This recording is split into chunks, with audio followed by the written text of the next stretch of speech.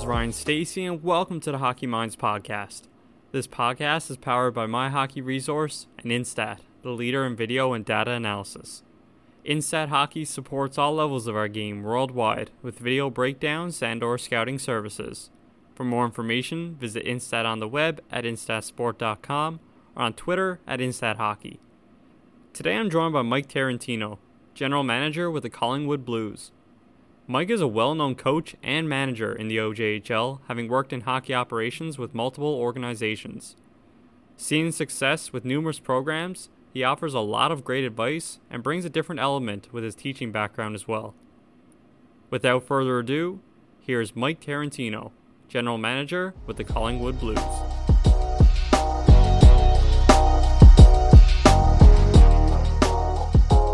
At this point in the season, hockey fans can't wait for playoff hockey to start, with its rivalries, added intensity, and ultimate quest for the cup.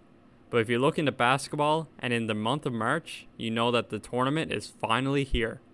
The brackets have been set and the teams are ready to hit the court. And DraftKings, the leader in one-day fantasy, is celebrating with their largest free college basketball survival pool ever. How large? $1 million in total prizes up for grabs.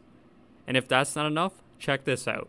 When you enter the free DraftKings $1 million survivor pool, you could get a shot at winning $10,000 for every upset through the first 2 rounds of the tournament. It's easy to play. Just pick one team per day. If they win, you survive and advance to the next round. Last person standing is the winner. Remember, you can only pick a team once for the entire tournament, so choose wisely. DraftKings is a safe and secure app. You can deposit and withdraw your funds at your convenience. Get in on all this week's action and download the DraftKings app now. Enter code THPN during sign-up and enter the free $1 million survivor pool. Again, that is code THPN to enter into DraftKings' free $1 million survivor pool. Eligibility restrictions and terms and conditions apply. See DraftKings.com for details.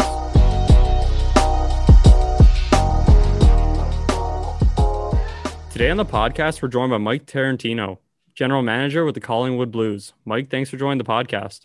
No problem. Thanks for having me on. Yeah, I'm glad to get you on here. And some people may have seen that we had a quick interaction there on Twitter, but it was funny enough that I had you on the short list of people I was going to approach here in the next couple of weeks. So just kind of sped up the process. But let's get to learn about you a little bit and kind of hear a bit about your story. So just start off by talking about your upbringing, playing sports in your early years, and giving people a background on who you are. Yeah, no, okay. Well, nothing too exciting here. I grew up in Oakville. I played for the Oakville Rangers minor hockey all the way up, and then moved on and played junior for the Oakville Blades. After a couple of years there, I actually went to school. I didn't age out. I went in after my 19-year-old year. You know what? It's funny because looking back on it, it's one of those things. If I would have played my 20-year-old year, what would have happened or something like that. But needless to say, then went into RIT. At the time, RIT is now a Division I program. When I went in there, it was Division III. Had a great 4 years there, playing and getting my education. And we had a good club. We lost the national championship in 2001. And it was a lot of fun. And then after that, I always kind of had the bug for coaching in hockey. At the time growing up, I wasn't sure if I wanted to make it a career or not. I kind of was fall back on teaching because to me, those two kind of go hand in hand a little bit. And my coach at RIT was Wayne Wilson, who played and actually coached at Bowling Green. And he was the captain there when they won the national championship. So during my 4 years playing for them, they always kind of say, what do you want to do? And I expressed interest in that. And I moved over to Bowling Green where I got my MBA and really got into the college side of it. So I was a grad assistant coach. It's one way people get started in that career, in that profession. You volunteer, you learn the ropes. You might as well get another degree while you're at it. So I did that. A lot of fun, got to learn a lot. Obviously, it was quite the experience being on the other side of it. There were a few guys on that team that ended up, the up and down guys, like Sigalek, who played in the AHL, and like Matsumoto. Bieksa was just the year before I got there. Who actually, coincidentally, I played junior against him, and one of his good buddies I played college with. So I missed out on I guess I want to call it coaching or whatever that. And then I was going to get into that as a career, but the one thing that maybe people involved in hockey realize this, but people not so who do it as a hobby don't. It really, if you're going to put yourself through hockey as a career, it really is a grind. There's a lot of sacrifices, no different than any other sport. When I learned more about the college system and how it operates, those guys moving across the country, chasing the dream, they're recruiting every weekend. There's not a draft like you would have in major junior. So, and if you're an assistant coach, you could be on the road, 40, 45 weekends of the year, right? Like it's a massive commitment. And in all honesty, I'm a little bit more of a family-oriented person, and I just didn't think that was really the point where I wasn't willing to sacrifice, I guess you would say. Um, uh, and kudos to those guys that do it. So I kind of had a little change in heart, came back. That's where I got hooked up with Milton Ice Hawks at the time, which had a good program. So I jumped in there as an assistant coach. I was 25 years old, young, right? That kind of thing. I remember we had Tavares AP for us. So I remember Tavares actually lived pretty close to where I grew up. So the time I moved back home with my family, so I remember driving him home a couple of times because he was 15 at the time, and he wouldn't remember any of this stuff. But I remember the kid being 15 years old, and I just finished coming from college hockey, and at the time, a good buddy of mine, Rob Kapuzinski, was playing at Brown, and he was going to go play pro, like down in the East Coast, that kind of thing. And so he was skating with us. And I watched Tavares at 15 years old, basically hold the puck off this 24-year-old guy who's going to go play in the East Coast. And I remember just amazed, right? Because you hear all these things, but I'll never forget that because it's just one of those things I noticed, and you didn't really tell anybody about it, but you're just like, holy crap, I can't believe that just happened. Another funny story with that team, we had Cody Gulabef, who's won the gold medal there with the World Juniors. He's playing the NHL, he's playing the A. He was on that team. We actually had PK Subban signed as well, which another story with that is PK was a sixth-round pick to Belleville. So as a sixth-round pick to the OHL and as a 16-year-old, you don't necessarily expect him to make the team. Maybe after a year, but not right out of camp. So we had him signed, and our two 16-year-olds were defensemen at the time, were again Gulabef and Subban, and then PK made Belleville as a 16-year-old, which, in all honesty, we thought we had him. So I did that for a couple of years, and like anything else, that team eventually got sold. I went back to minor hockey with Mississauga Reps, and coaching that team. That was my first experience of being a head coach, and learning the ropes on that, and was fortunate enough. I can't remember, it was my third year or so. I figured out how to kind of recruit and what type of style you want to play. You're a young guy, you're learning, and we put together a pretty good club. Ended up having the younger Subban Malcolm be our goaltender that year, and he turned out to be pretty good. He was actually, here's another one. He was actually cut in midget, so he was drafted, but he got cut. And I had two goalies signed. A kid named Alistair White made junior A like late August. So I'm looking for a goalie, and I get a call from Carl saying, "Hey, I don't know if you remember." I'm like, "Yeah, I remember PK. Right? PK was kind of making a name for himself in junior, or excuse me, major junior." And so he brought up Malcolm, who I guess was 2 years into being goalie, and he was just super athletic. And made our team. I mean, literally the last kid to make our team. And again, I had lucky that we had a spot, and he got unfortunately let go, but it worked out.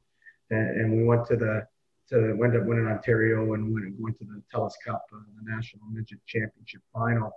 and we lost 3-2 to Notre Dame Hounds, which at that time had Morgan Riley and Stefan Matteau and Slater Cuckoo. I think Cuckoo's on Edmonton there. So and it was quite the experience. Actually, I still talk to those kids. Those kids were born in. It shows you how old I'm getting now. But those guys were born in 93, 92, 93 was the year of birth. The year was 2010. And then after that, got Bernie Anglo hired me as the head coach of the Upper Canada Patriots. Again, younger guy, 27 or 28 at the time. And I brought a lot of those minor hockey games there. And then about a month into the season, Bernie actually stepped down and resigned personal family stuff.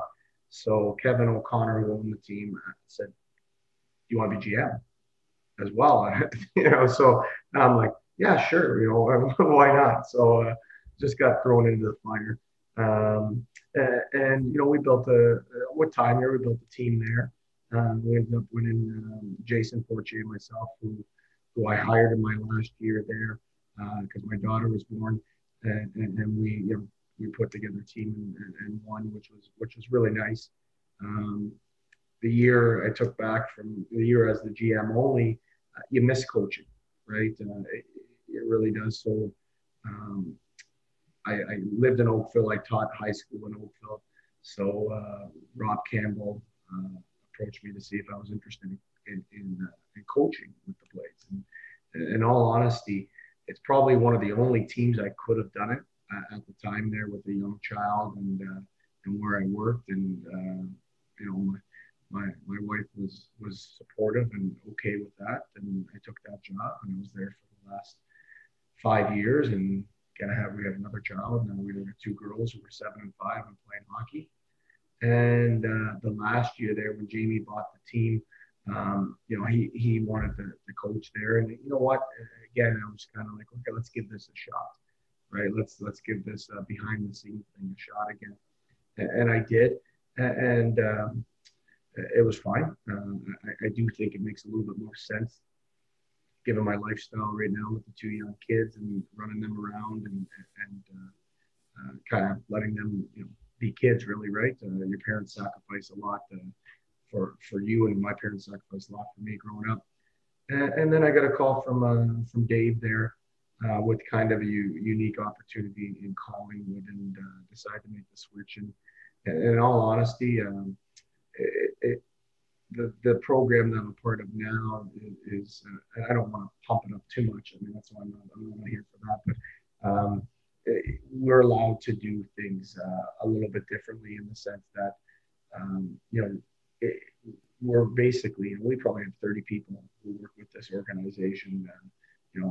We get full control of the rink, daytime ice. Rob Bentavigna, who I coached with the last 2 years, a really good young coach, because that's his full-time job. And you see all that in major junior, but really that's what we are. We're basically a small market major junior team or NCAA team in terms of the access we have to the facilities and off ice and educational advisors, and the list goes on and on and on. So it's pretty exciting to be part of that. And obviously we have some great people that I'm working with here, part of our team, coaching staff or behind the scenes, and we're looking forward to it, and it's going to be exciting.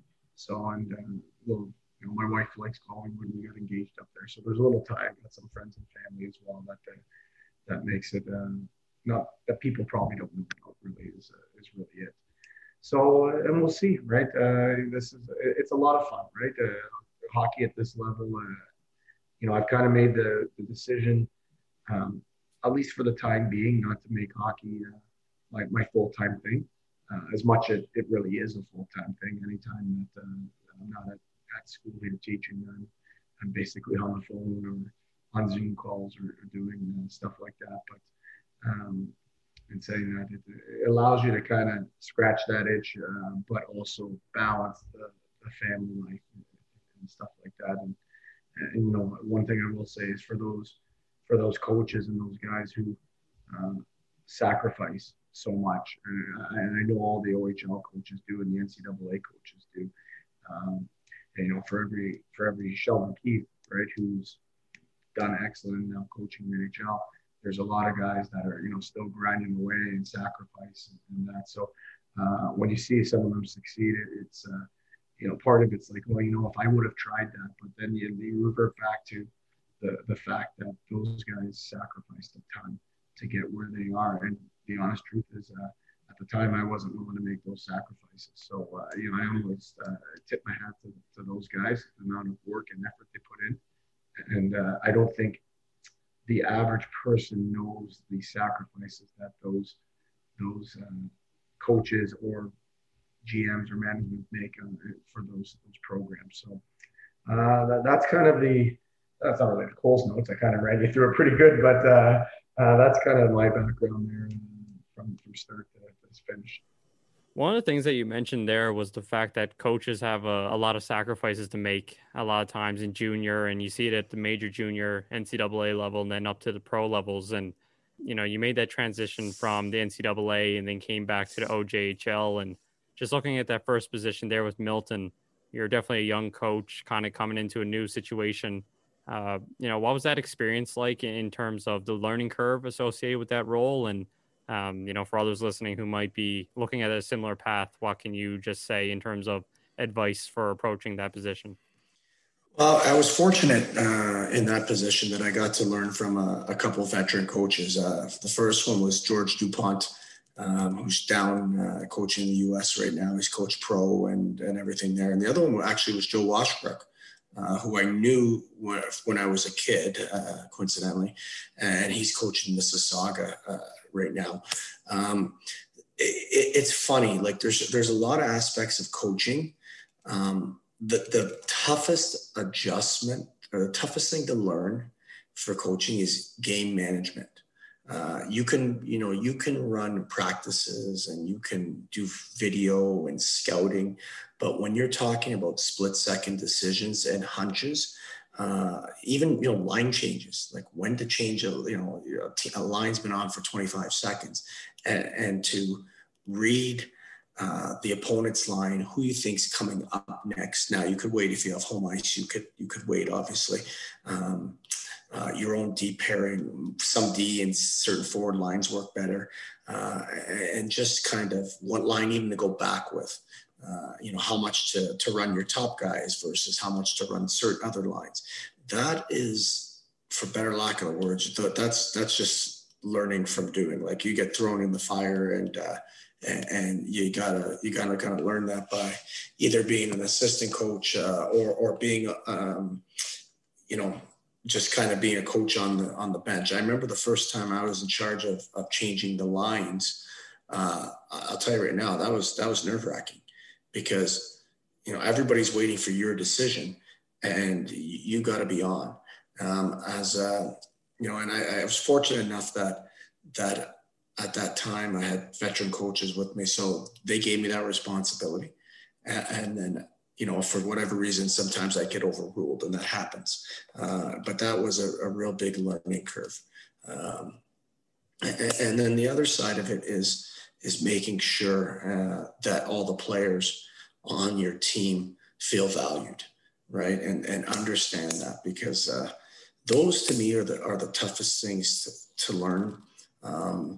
That's the value thing is just treating players with respect and communication and making sure that, a lot of problems that you may encounter from coaching is just communication or lack thereof. So if you're always communicating with your players, I find that you can nip a lot of those in the bud. And if you're supporting those decisions with facts, analytics to an extent, video, rather than your own kind of hunches, although that is part of the game, right? Like I remember talking to some players there to be like, how come you went with this guy or over this guy, or how come? And I just honestly, I tell them, but like, what, I had a hunch. Go right or wrong, I had a hunch. And listen, you like to be wrong, right, more often than you're wrong, but we've all made poor decisions. And when you make one, you want your kids, in my opinion, you want your players to respect you. I've gone up to guys and I said, you know what? I watched that game back. Should have played you more, right? I've literally told kids that, and they appreciate it. I said, I can't go back in time, and I'm not gonna, reward you this game based on that, but I just want you to know, keep doing what you're doing. And I noticed it. And unfortunately, you didn't get rewarded for it that game, right? So those are things that are tough, and everybody has their own coaching style, right? When somebody says, oh, you know, old school or new school or this or that, you just got to find your own. You know, you've heard this before, like I steal from everybody, right? But that's no different than everybody else, right? Like literally every person that I've lost to, I've stole something from, right? Anything that, it's just the way it is. So you steal it, you tweak it, and then you kind of make it yours. And, you know, and then when you see the guy, be like, hey, I totally stole that off you. Right. And they laugh, and that's it. And then they usually they say, well, I stole this off you. And you end up sharing, right? All that kind of stuff. But for the young coaches, the toughest thing is that in-game management. And the only way you can learn it is trial by fire kind of thing. And hopefully you have some veteran coaches there to help ease you into it. And it'll come, like it really does. That's it. I don't care what level you played or anything like that. Running the bench in a high stress situation, like you can just imagine, you know, in the playoffs, like we live, you know, where I live in GTA, like Sheldon Keefe makes a bad decision. He puts out one guy over another guy. Why do you have this guy out here, not this guy? Like these are split second decisions and hunches that, you know, looking back on it, it's easy to say that, oh, it was the wrong decision. But as long as you're right, more often than not, you're doing a good job. Yeah, for sure. And that can definitely be daunting for a young coach trying to be in that situation. But as you said, it can definitely help with some veteran coaches. And another thing you talked about there was having your players trust and respect. And from my experience and what I've seen, the little bit of coaching I've done, is that's a very important factor with parents and players at the younger levels. And you had a brief experience there where you were able to go in with the Mississauga Reps and do some AAA work. And you know, for a lot of coaches, usually you'll go from AAA to junior, but you had the opportunity to do it the other way and kind of take some things that you were doing in junior and apply it to the AAA level. Maybe how different was it this time working in AAA with that junior experience? And did it kind of change the way that you approached coaching at that level? It does in a bit. I actually did the U18 like a year and a half ago now with the Oakville Rangers team as well, which really was 10 years in between that midget or U18 age. You're always going to take things from minor to junior and from junior to minor, and you're taking the things that you think will translate well and adapt. Some of the stuff with junior, at least with our team, like we have a video coach, right? So Cole Crane, who does our video, and he breaks it down. Now there's those programs like Instat and Iceberg, and they're excellent. And Cole actually uses Stiva, but he's so good at it that he cuts everything down to, you know, each of the players have, you know, their shifts after the game, so they could go home and watch their entire, you know, let's say a kid played every third shift. Well, it's 20 minutes, right? You can watch your entire game in 20 minutes. So, so you do that, but then we'll break it down into, you know, turnovers. So we might watch a clip on turnovers or puck protection or back checking pressure or net drives, and having those resources at any level. And just the ability where you can watch videos. So that's what you run into minor hockey. If you don't have your own dressing room, where are you watching some of that stuff, right? I remember with that reps team, we'd go to a house. I went to one of my parents' houses and we watched video. We were at pizza and we watched some video. It's kind of funny looking back on it now. At that time, I didn't think anything of it. But this day and age, I haven't done that in, you know, since that year, since, you know, it's 2010, I guess. So now it's just having those resources there. The practice times, obviously, junior, we skate every day. We have skills ice during the day, like with Collingwood. Minor hockey, you don't have as much ice time, so you have to manage how much how much are you working on individual skill development versus team structure and special teams and all that kind of stuff. So again, that's what it comes down to, right? Because it's always, two steps forward, one step back. Right. So as you get better at something, you're like, oh, we got it down. Then you add something else to the fold. Well, then it's almost like you got worse at the thing you were just good at. Right. So it's literally that process. You get good at something. You add something else to the fold. You get almost a little bit worse at what you were good at. And then you just keep building. So it's, as long as you're trending upward, and you keep adding new things, and that's what keeps it fresh too for the kids, right? Because if you introduce everything right at the beginning, they're going to get complacent, they're going to get bored. So you got to keep challenging them and keep adding new stuff, and then let them struggle through it, learn, and you keep building. Again, I can't express it more than that 2 steps forward, 1 step back kind of saying there. Yeah, the constant evolution and just working on new skills. And a lot of times that on ice development can kind of be transferred to off ice as well in terms of management. And in your position with the Toronto Patriots, you kind of talked about going in as a coach, and quickly you found yourself working in the general manager role as well. While it was maybe a different experience for you, just talk about the learning curve in that role, and maybe how that kind of set you up for positions in management with the Blades and obviously now in Collingwood. Yeah, no, that's I remember the first month of GM when I went to a GM meeting, right? Obviously I was the youngest guy in the room, and I didn't know anybody, and I literally just sat there, right? Took the notes, did everything there. And, I was the new kid / young kid on the block. So I'm pretty sure I looked like an easy target when it came to maybe some trades or something like that. I do remember being a little less confrontational in the sense where somebody would call you about your best player and you'd be like, oh, let me think about it. Meanwhile, in your head, you're like, there's zero chance I'm moving this kid for that.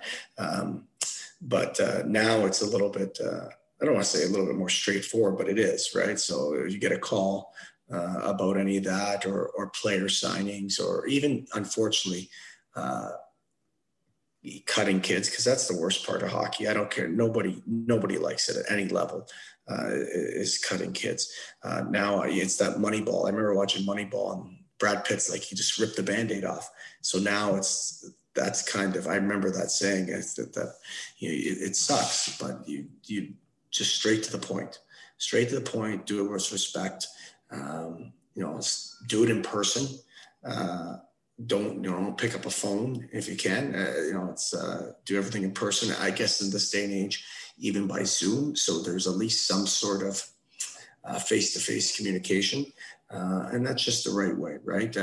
We talk about the kids doing that too. It's like, don't text, right? Like, you can text to set up a meeting, but nothing important should be said over text. So no, I learned a lot of good lessons on that. I remember making my first kind of trade or acquiring a player. It's interesting, right? Because, you didn't know what to do, right? So, okay, well, we got to get gear, right? So who am I telling? So now these are all little organizational items, right? Now we deal with billets. Like, some of these kids, you got to make sure their schooling set up. So there is a process involved. And when you're green coming into it, you don't think of that necessarily ahead of time. Now it's in your head, like the step by step. So, but again, you got to cut your teeth and learn somehow. So that's how I did it anyway. Yeah, all great points there. And, I find that anytime you're thrown into a position like that, it also helps the fact that maybe you don't have as much time to think about it. You kind of just have to get in there and start working, and you kind of learn the role in that way. But, you're able to carry that success and keep working in the game. And Oakville is a team that you spent a number of years with in a few different roles. Just talk about maybe your time with Oakville overall, and also touch on the added responsibility as a VP there for a little while. Yeah, no, okay. So when I went into Oakville, when I was offered that job, at the time, the team was having a couple down years. I think they missed the playoffs just recently. I was working with Mike Daly there, who at the time was the GM, and Mike and I knew each other through one, we're the same age, so we had mutual friends, but we also worked together because at one point he was running the Oakville U18 team and I was recruiting players off them. So that was going on. So he kind of helped with that. And, we kind of slowly built a program there. I think if you want to have any sustainable success in any organization, you can't rush things. I mean, everybody's like, okay, we're going to be the best team next year, but you can't, because you have to develop those guys within. And if you want to have the best, 19-year-old or 18-year-old on your team, right, you have to develop him. And by that, you need to recruit him. You need to put him in a situation where he feels like he's improving and he's happy and getting better. Because guess what? You're not going to be able to trade for him. Like, it's just not going to happen. Like, who's going to trade? I don't care who you are. Nobody's going to trade me their best 19-year-old player for nothing really, or for whatever it is. With that Oakville team, that was the process. I always kind of say that before I accept the job. I tell them our short, at least my vision in terms of a short-term and long-term plan. And the vision there was, I said, we could speed it up a year or two, give or take, but really we were on plan. Like, our goal was to be challenging for the OJHL championship basically in year 4 or 5. I knew that we had a great nucleus come year 4, but then obviously year 5 we were, that was the team, right? And all those kids, and I still keep in touch with a lot of those kids who year 1, 2, 3, 4. That, unfortunately weren't part of that championship team. But the first thing I tell them is they set up the culture, right? Like, unfortunately they didn't get the ring, but they're the ones that paved the way because they were passing it down. You have to, in my mind, you have to do it that way. And if you build that up, and then you can kind of backfill a little bit with some players and things that you need that maybe, for whatever reason, you're like, oh, we need a player who's going to, play this style of game that we just don't have. But, and if you do that and the kids feel like they're getting better and they're enjoying their time within the program, and you're doing your side of it in terms of player promotion, either to the OHL or NCAA or youth sports, really everybody's living up to their responsibilities. And I learned a lot of that in Oakville. I got to work with some good people there. Jordan Salinger came on real early, who now we've worked together for 6 or 7 years. Cole Crane, who does our video again, same thing. Mike Daly and I, now Mike's moved on. He's back doing the minor hockey thing, but still a good friend of mine. And,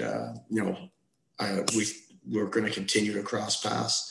And then Rob came up through that Oakville system, through the minor hockey side of it, and then worked in with us there. So there's been a lot of good, you take something from every year and from every experience. And like I said, you make mistakes every year.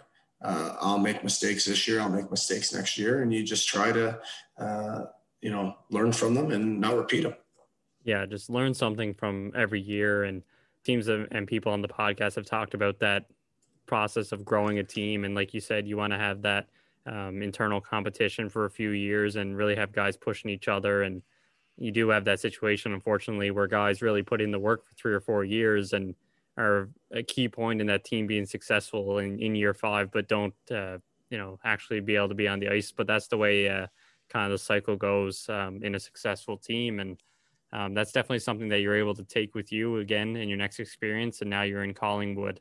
Your role as a general manager probably looks a little bit different this year, just with COVID and everything that's influenced it. So just talk about kind of dealing with that situation. And for people who maybe are kind of wondering how things are going in hockey these days, just talk about some of the things that you deal with on a, daily to weekly basis. Oh, wow. Yeah, no, that's this year's been quite the experience. So obviously we had our guys, it all came down to color code, right? So when Simcoe Muskoka in September, our kids came up because we did have kids enrolled in school, and up there it was face-to-face education. So our kids came in, our players came in, and we were skating. And then it was waiting to see because nobody knew. Hockey Canada, the government, nobody really knew what was going to be allowed and what wasn't. And so it took about a month or so.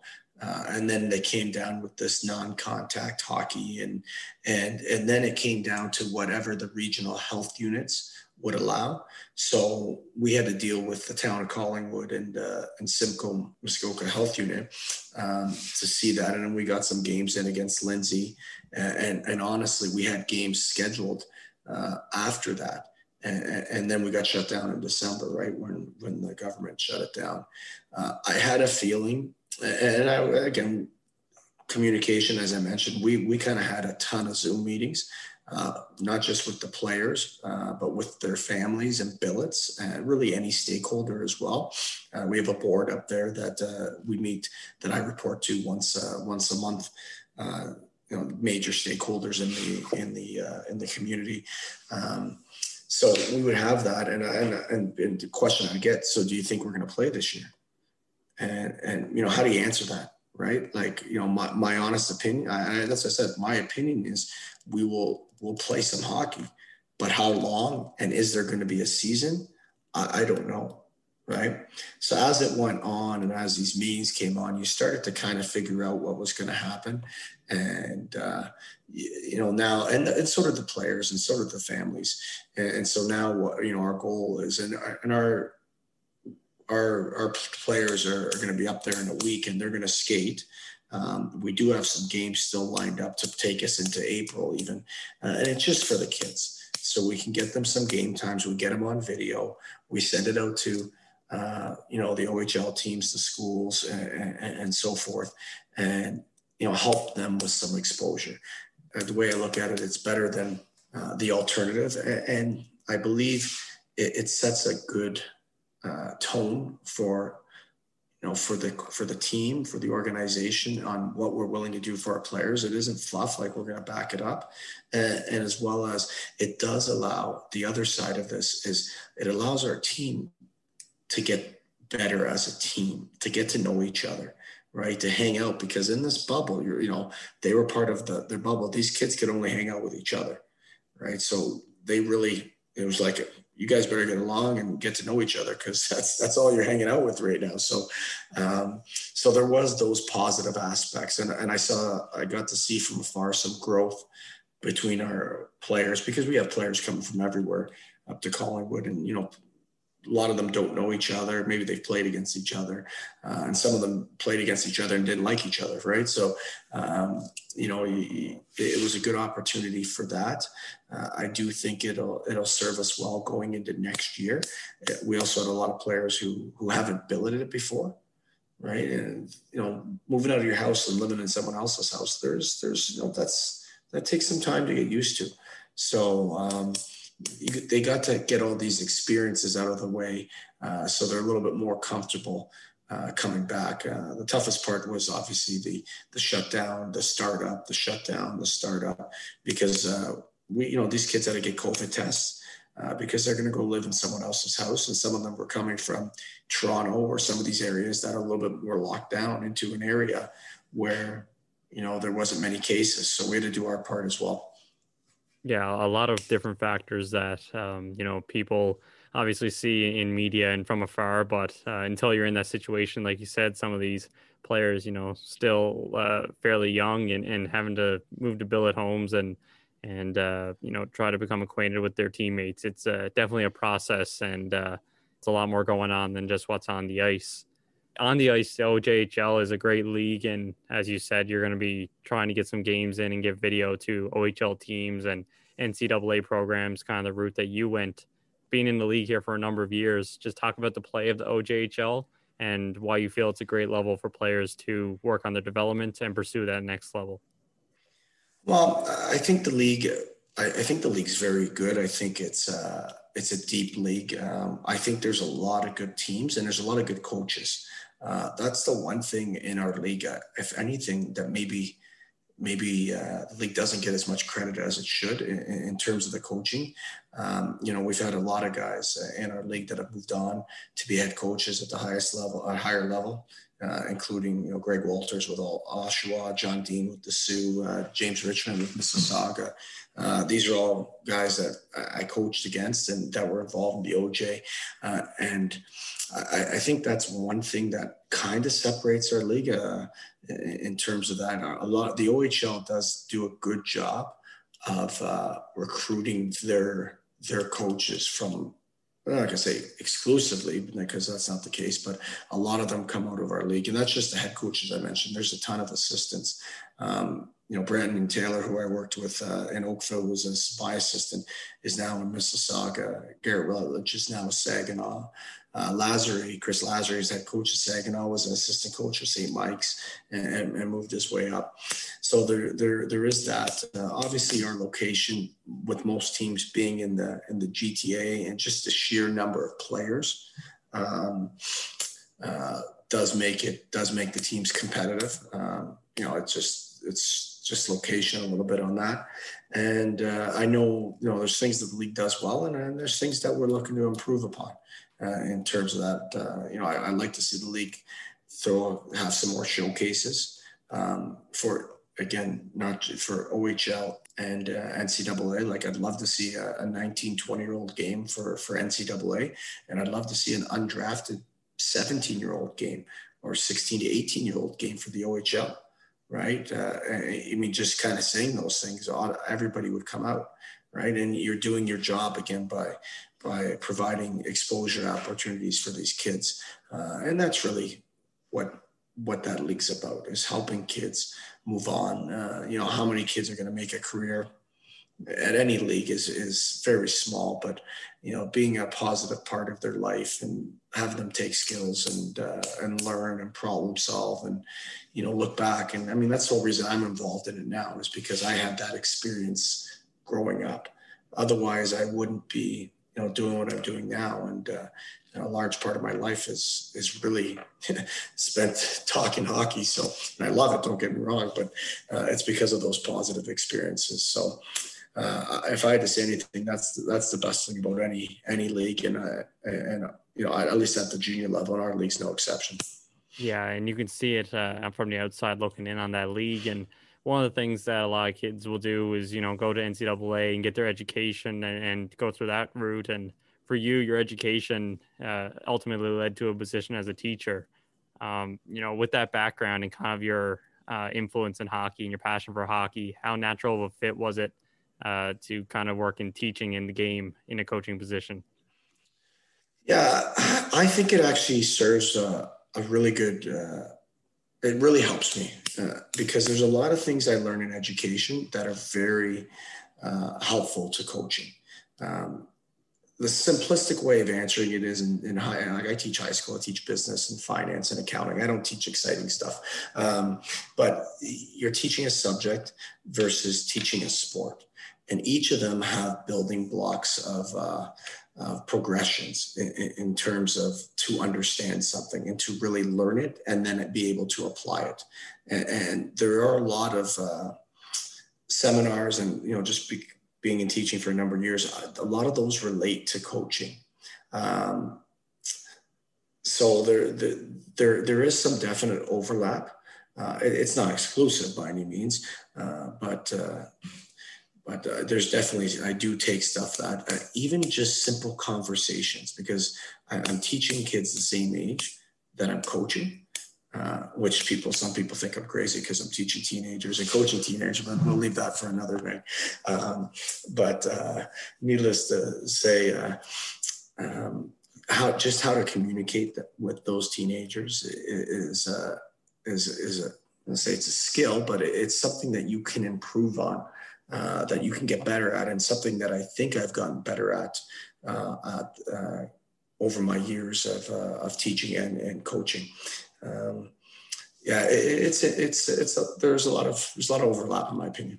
And definitely overlap in those positions, and a lot of times we'll see different education backgrounds kind of lead into the game, and sometimes it might just be a volunteer coaching role that turns into a passion. But for you, of course, coaching has been there for a while, and you've been able to win different championships and have different successful teams. And, when you get to that moment, a lot of people have a hard time describing it. But for you, what's kind of the thoughts and feelings that go through your head when you eventually do win a championship like that? And just talk about some of your experiences being able to do it with, teenagers in that situation. The first championship I won with the Reps in 2010, with that. So I remember when we won the GTHL. It was like again, I was younger, so I was like at 27 or so at the time, 26. You were nervous, and then I remember in the OHL, the OHF, we played the Sioux in the semifinals, and we had a good team and we outplayed them pretty good, but they had I can't remember the goalie. I wish I could. They had a hot goalie, and this goalie, I think we were 60 plus shots in the 60-minute hockey game, and it was 1-1. We went to overtime, right? It's a one-shot game. So I remember being super nervous in that there. I remember talking to some of the parents at the team there. They left. A couple of the moms told me after, I couldn't even watch because they were so nervous because you were favored to win. But you still got to win the game, right? You still got to play, you still got to win. So we won that game in overtime. That was my first kind of real excitement. And then the TELUS Cup, I remember pacing. I'd go into the room, talk to the boys, trying to pretend like it's all calm and cool. But then after that, I'm pacing the hallways back and forth, talking to myself and almost like you were playing, but you weren't. And then we played it was in Quebec, and we played the Quebec team. Those Quebec U18 midget teams are very good. And again, we won in overtime, and we were down 5-on-3 in overtime, and we killed it off. And then we came out of the box, and anyway, it was pretty fun. The most recent one, Patriots, was really fun too, but that one's the most recent one with Oakville. Obviously, growing up and playing for the team and having a large amount of my own personal hockey development through that Oakville Rangers, Oakville Blades system. That one was special. And I think I really learned how hard it was to win those. I've been fortunate enough to win a few, but I mean, you start realizing the early one, when you win the first time, especially if it's it happened a little quickly for me. And I don't know if I appreciated it as much. And as you go through it now, you start to realize those teams and those championships, it's not easy to win. It's not easy to win a province, right? Especially Ontario. There's a lot of good hockey teams there. So with that Oakville Blades team in Wellington, that was just, those group of kids were exceptional. We went up to Cochrane for the Dudley Hewitt, which is the Ontario Championship, and Ryan O'Hara made it 1-0 partway through the second, and it was 1-0 till about 2 minutes left in the game. We played Hearst, and most people down south in the GTA don't know much about the northern teams unless you played them, but they were a good hockey team. They're very well coached. And it was a packed crowd, 1,500 people in a small barn, and I'm telling you, they're yelling at you, they're screaming, it was a little bit old school kind of. I remember walking through, because you had to walk through them, right, to get to, even if I wanted to go to the room or the washrooms, I had to walk through basically, and they're basically staring you down, we're going to beat you. And you're like, okay, well, we'll find out about that. But again, we had to kill a penalty the last 2 minutes, right? Of course, right? This is we can't write this stuff. And Nicholas Romatario scored an empty net goal, and Romo wasn't a big goal scorer by any means. He won't want me to say that on this podcast, but he'd probably agree. But he buried one in an empty net, and our bench just went crazy because, again, it was a 2-0 game with a minute left, and a guy who normally didn't put the puck in the back of the net, got one for us. So it was awesome. And on the other side of it, in the Nationals, there we played Prince George, who was an excellent hockey club. We ended up losing that semifinal 2-1, but in the third period, we outshot them 18-6, and we had chances. We just couldn't score. They had a good goalie. The Logan Neaton kid ended up getting drafted in the NHL, and he made some timely saves. And you look back on it, and you're like, what if I would have done this? What if we did this? What if we adjusted here, right? So those are those split-second decisions. And that one's fresh enough because it happened in 2018, even though it's 2021, it's still fresh, believe it or not, that you still think back to the stuff that you could have done or you didn't do, right? This is that, those in-game, if you had another crack at it, what would you do, right? And it's easy because, we lost the game. So in my mind, I'm like, if we would have done 2 or 3 things different, maybe we won 2-1, right? So it's that's 2 sides of it there. The sweetness of victory and the agony of defeat. Yeah, it really is a lot of highs and a lot of lows, but that's part of the game, and I think it makes the victories that much sweeter when you go through adversity, and when you do eventually win and you go through adversity again, it just makes you hungry to get back to that position. And without looking at the past and now looking forward, I know you talked about some different situations where you didn't want to make the sacrifice and were able to make it work in junior A and different things like that. But maybe looking 5-10 years down the road, where do you see yourself in the game? Is it in the OJHL, or at that point, do you see yourself taking another passion? Yeah, you know what? That's a good question. I think 5-10 years down the road, it could be something different. Any decision I make now with regards to really anything in my life, it's going to be what's best for my kids and my family. Not that hockey wouldn't do that, but you just, when you have young children, last thing I want to do is start uprooting them and moving them around. And, that, not that there's anything wrong with that. That's just my own personal belief there. So, but 5-10 years down the road, I think 5 might be a little quick, but as we above 5, closer to 10, yeah, who knows? I'm open to anything. I definitely think there will be some new challenges and new opportunities, hopefully, that I would be interested in, and that I might be willing to take a chance at. So I know, I know coaches who've done the same thing there, and it's crossed my mind for sure. Yeah, it really is difficult to kind of gauge what's going to be available and where you might be in 5-10 years. I hope that we're out of the COVID lockdowns that we're dealing with now, but it's definitely, again, difficult just to kind of read that. And a lot of those opportunities might come from connections that you make in the future. And the people at My Hockey Resource think the same way. They're a community on Discord, and they look to join people from all levels of the game, pro video coaches, scouts, analytics people, head coaches, managers, you name it, they're all on there. And a lot of times just looking to share different ideas and make new connections. So for anybody looking to get involved, check out My Hockey Resource on Twitter and Instagram. One of the things that they talk about on that platform is resources and things that help you learn about the game, maybe outside of the immediate rink, and it could be podcasts, books, etc. Mike, for you, what are some of your favorite things in this area? And do you have any personal favorites that you could share with listeners who may be looking for more information on the game?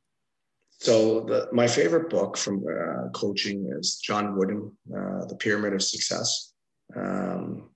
So that the John Wooden book is, and for those of you not familiar, John Wooden, he was a basketball coach at UCLA. He won, I think it was 11 national championships in 13 years. And when he left, they've never won one since. He was all about culture. And culture and accountability and communication and all those things that encompass that overall team dynamic. And so there is some really good stuff there. And why it was called the Pyramid of Success is that it was almost like a Maslow's hierarchy of needs, where you had to have, players trust and communication and respect. And as you moved up, as you earned those, you started to be able to build and collaboration and sacrifice for different tiers. And really, it just made sense to me, because honestly, nobody's going to sacrifice anything for the team if they don't trust anybody, right? Or if they don't respect anybody. And well, how do you build all that? So it was pretty simplistic in the sense of building, but I really liked how he diagrammed it and how he communicated it. So that's one of the books that stuck with me. There's other ones that I've read for more enjoyment and, just really to get a backstory on, but that one I really apply, or at least try to apply. In terms of other stuff, I mean, you can find information anywhere. Like I unfortunately, I don't watch hockey now to enjoy it. I watch it and I break it down. I mean, it's a blessing and a curse all at the same time, right? Where, you watch an NHL game and you pick apart what one team's doing to the other team. You try and steal some stuff, and then you end up, sometimes you show those clips to your guys if a player makes a mistake. And you can almost do it side by side, where you're like, this guy's making $3 million a year and he just made the same mistake as you. So don't be so hard on yourself, and let's work on that, right? So, and then pros and cons of this, really, really big on teaching using video, because I don't know if there's a better tool than seeing yourself. I think it's a million times better than the diagram on the chalk, on the whiteboard, because it's tough for players to visualize that. But when they can see it, most people are visual learners, right? They visualize it, visual, and then they do it, kinesthetic. So those type of learners, it's so tough to just hear stuff and be able to conceptualize it and then apply it. So that's where the video side comes in. And so one of the best comments, or I kind of laugh, because there's a couple players now, after doing the video and breaking it down, I literally get a text message during games. They'd be like, "We watching the Leaf game. Do you see that? I can't, what does he do?" And I'm like, yeah, it's the same thing. Like, literally tell them, like, it's the same thing. It's the same mistakes. It's some of the systems are the same, all this stuff. And now a couple of the players are like, I can't watch a game because they start doing the same thing that I'm doing. And I'm like, I'm sorry. I don't know what to tell you. Right? I feel bad, but now, now in saying that, I know nothing about basketball.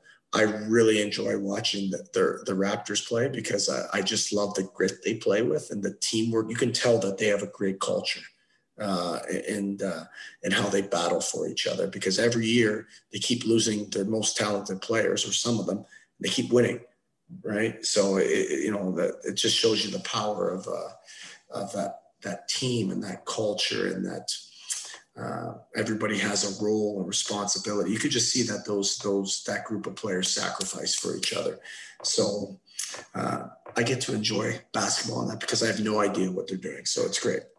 Yeah, it's always good to have an outlet for just the enjoyment of sport. And I kind of reference the same thing when I worked at Stathletes, and, just the way they break down the game, and it kind of ruined the way that I watch hockey, and it took the fandom out of it. But definitely video is a great resource. And I also like the fact that, you can learn about culture through the Raptors, but also that book, being from a different sport and from a different coach, will still able to bring it back into the game of hockey. And that's, I think, the key thing in a resource, that it's not specific to one thing or the other, but it kind of covers a broad area of topics. And, moving forward with another reflective question, you've been in a number of positions here in the last couple of years. And like you said, you've met a lot of great people on the way. Who are some of the mentors maybe who kind of helped you through, especially where you were coming through as a younger coach? And maybe just touch on the lessons that they taught you collectively.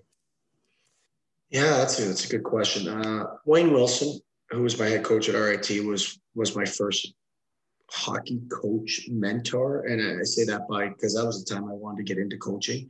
I thought he was a good coach. I thought he was a so-called players coach, communicated well with the players. and really just a good person overall.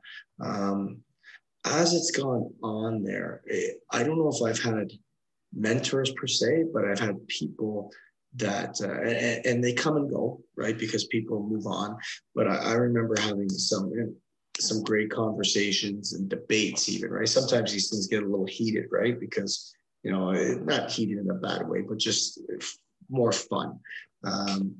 Where I'd have conversations with Jason Forche when we were working together, and Forge is coaching down in Odessa right now. And he's coached, in major junior in Ontario and in BC. Now he's in Texas. And we'd have some conversations and then after some games in the OJ, again, coaching against Greg Walters at the time, Georgetown and Oakville were head-to-head rivals. And Georgetown at that time were always a little bit ahead of us. So, sometimes we meet up in the bar and we kind of chat about it. And I remember there was a point, maybe a year and a half, one of us would lose. We go back and watch the video and we text, right? We text each other and be like, oh, you give the guy the gears or nice job. I'm not going to let that happen again or something like that. Right. As it got on, John Dean's another one that we chat. And again, Mike Daly, who worked with myself, but then worked with Diener over in the Patriots. So there's that. So I don't know if any of them would be considered mentors, because some of these guys, you still talk to them once in a while when you see them. But at the same time, you definitely, as I go back to just stealing stuff, right? So stealing stuff from them and, having a little bit of fun with it. When you get something by them, but then, being a little pissed off when they get something by you there. So there's a lot of coaches in the league now that I talk to as well about stuff like that on different OJ teams. And I think it's fun. I think there's a mutual respect there between, just the amount of work that everybody puts in for their own club to get better. That's kind of it in terms of that. But yeah, it's a lot of fun. Yeah, I think one of the things that we get a lot of times when we ask that question is, of course, mentors, but a lot of times it is that peer-to-peer interaction that really kind of elevates people in the same way. And maybe in a league, especially in junior, where there are a number of different people going and a lot of younger coaches, you kind of see people learning more and more in that kind of, development system. And as a final question here, maybe looking back in time when you were just getting into coaching, or maybe a player who's looking to make that transition into coaching now, what's one piece of advice that you would give them in hopes that they would be successful in coaching and hockey operations? So starting out with coaching is just get involved. If you can find someone or find an organization where you can get involved and at least get your feet wet, right? It doesn't need to be, it doesn't need to be an NHL team or an OHL team, but somewhere where you can gain some experience. And as you've mentioned already, a lot of it is networking and working hard. Like if you count the amount of hours that you devote to hockey or to your passion, and even yourself here, Ryan, like it's not about the money, right? Like nobody's it's never about that. So with me, I was fortunate enough to get the NCAA opportunity and then the junior opportunity from that. But I know lots of people, including like Rob and Jordan, for example. Rob Bentavino, who's our head coach, he didn't play above junior, and then he went into skills and then worked his way up. Right. So it's not all about how high you've played. Jordan, same thing. He did an internship with North Bay when he was at school, Laurentian. And then he came down and started with us kind of like as a volunteer basis and worked his way up. Right. So it's all about getting your foot in the door. That is probably the toughest thing to do. But if you're networking, and you're putting yourself in those positions where you can meet people, it's no different than any other job, to be honest with you. those doors. There tends to be a lot more doors that open up for you. Yeah, a tremendous point there, and the importance of networking and then doing the work when you eventually get those opportunities, I think, is a really key point and a great piece of advice. So, Mike, with that, we were able to go through your career here and talk about a number of opportunities, and I just want to thank you again for joining me, and I'm sure here soon enough we'll be back to playing hockey, and when that happens, I wish you all the best moving forward. Yeah, thanks, Ryan. Thanks for having me on. All right, take care. Thanks.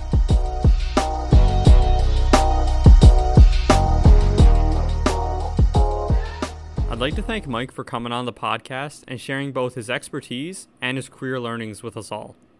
Mike has also introduced the family element to the hockey industry in this conversation, so for highlighting that important aspect, I would like to thank him once again. If you would like to get in touch with Mike to learn about his experiences, I encourage you to reach out to him directly, or you can contact HockeyMindsPodcast@outlook.com, and I can help make that connection for you. Next on the podcast, I'll be joined by Alex Cousineau, assistant coach and video coach with Val d'Or of the QMJHL. A young coach in the game, Alex has compiled a resume with a number of unique experiences, seeing time as a goalie coach, video coach, and assistant coach in minor, junior, and even university hockey. His path is one that is unique in nature, so I advise you to listen into that interview on this upcoming Sunday. Thanks again to everyone for listening to the podcast and for your support from day one. If you have enjoyed the podcast to date, be sure to like, share, and subscribe on your favorite platforms so that we can further the reach and share the stories of those in hockey operations. As always, stay safe and all the best.